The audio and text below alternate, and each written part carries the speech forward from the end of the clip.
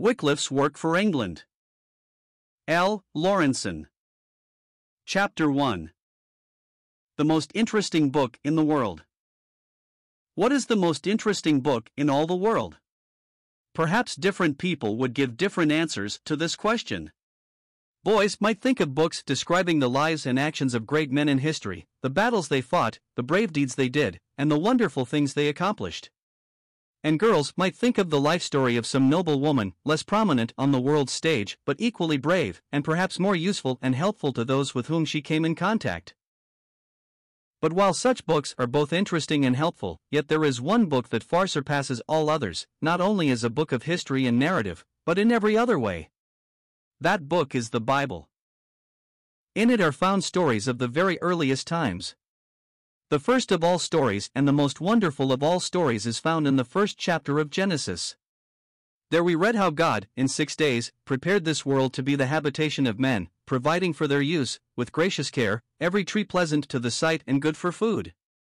Then, when our first parents had sinned and brought ruin and death into the fair scene, God in wonderful grace gave them the promise of a Savior. Moreover, we know from the Bible that God will again prepare a new heaven and a new earth wherein righteousness will dwell and into which sin cannot enter. Between the accounts of these two most wonderful events we find other stories of great and good men, brave and strong men, wise and noble men, of gentle and loving women, faithful and true women, kind and useful women.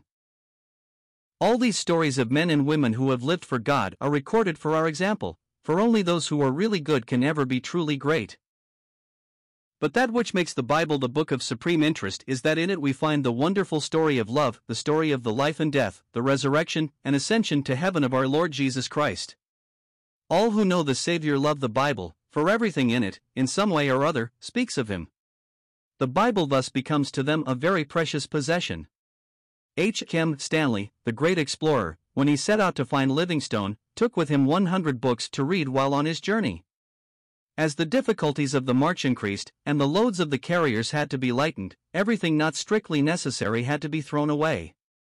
One by one the books followed, until 99 out of the 100 had been left in the swamps of Central Africa, and only one remained. Which book do you think that was? It was the Bible.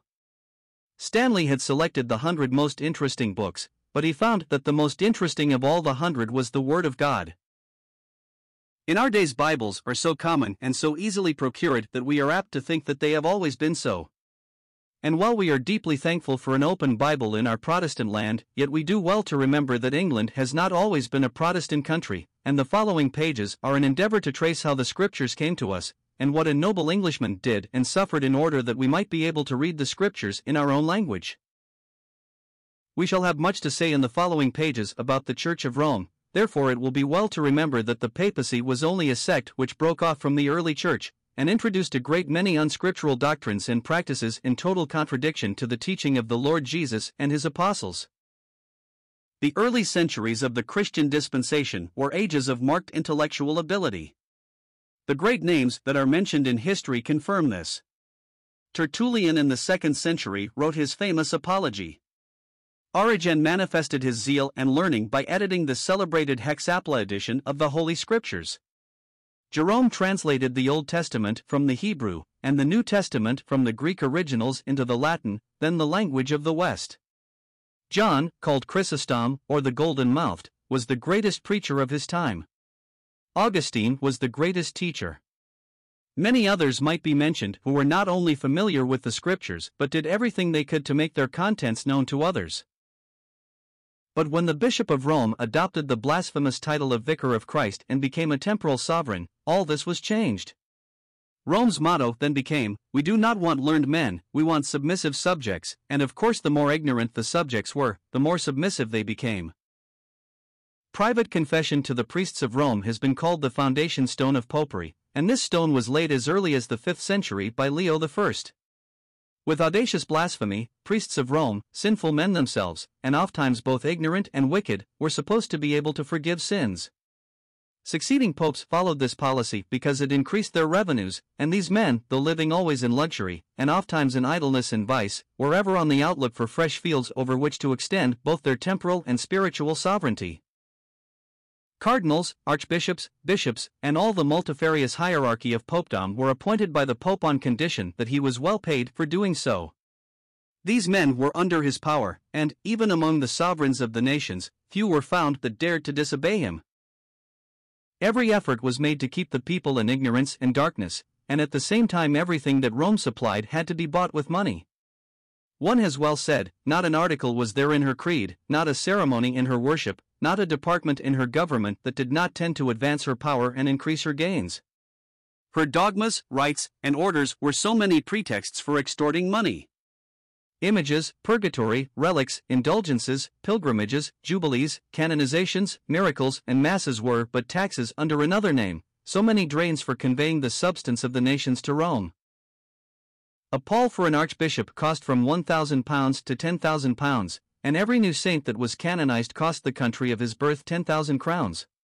Truly, says another, Rome takes your gold and gives you nothing in return but words. In short, nothing could be got from Rome without money, and nearly everything for it.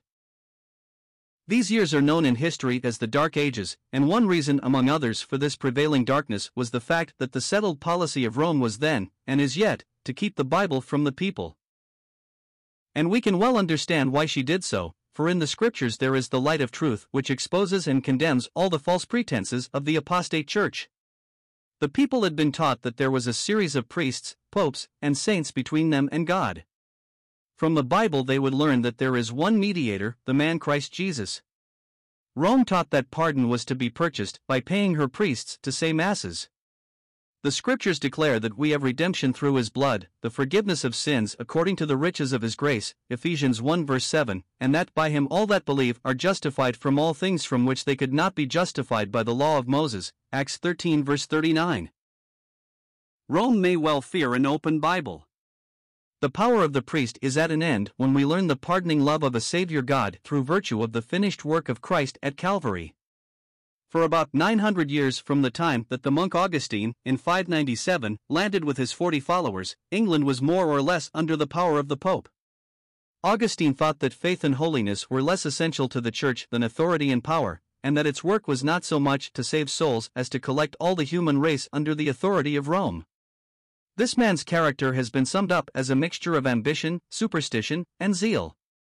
As soon as he got a footing for himself and his attendant monks, he began his work of aggression against the British Christians, and he and his successors did not rest until the papal supremacy was established all over the land. And this is just the attitude of Rome today. Her age-long motto is Semper Idem, ever the same, and she is working harder today than ever before to recapture England. Monasteries and nunneries are more numerous in our land today than they were before the Reformation. Priests and Jesuits enter in ever-increasing numbers, and each and all are doing their utmost to overthrow the good work of the Reformation. Romanists are active and awake, Protestants are in many cases half-hearted and asleep.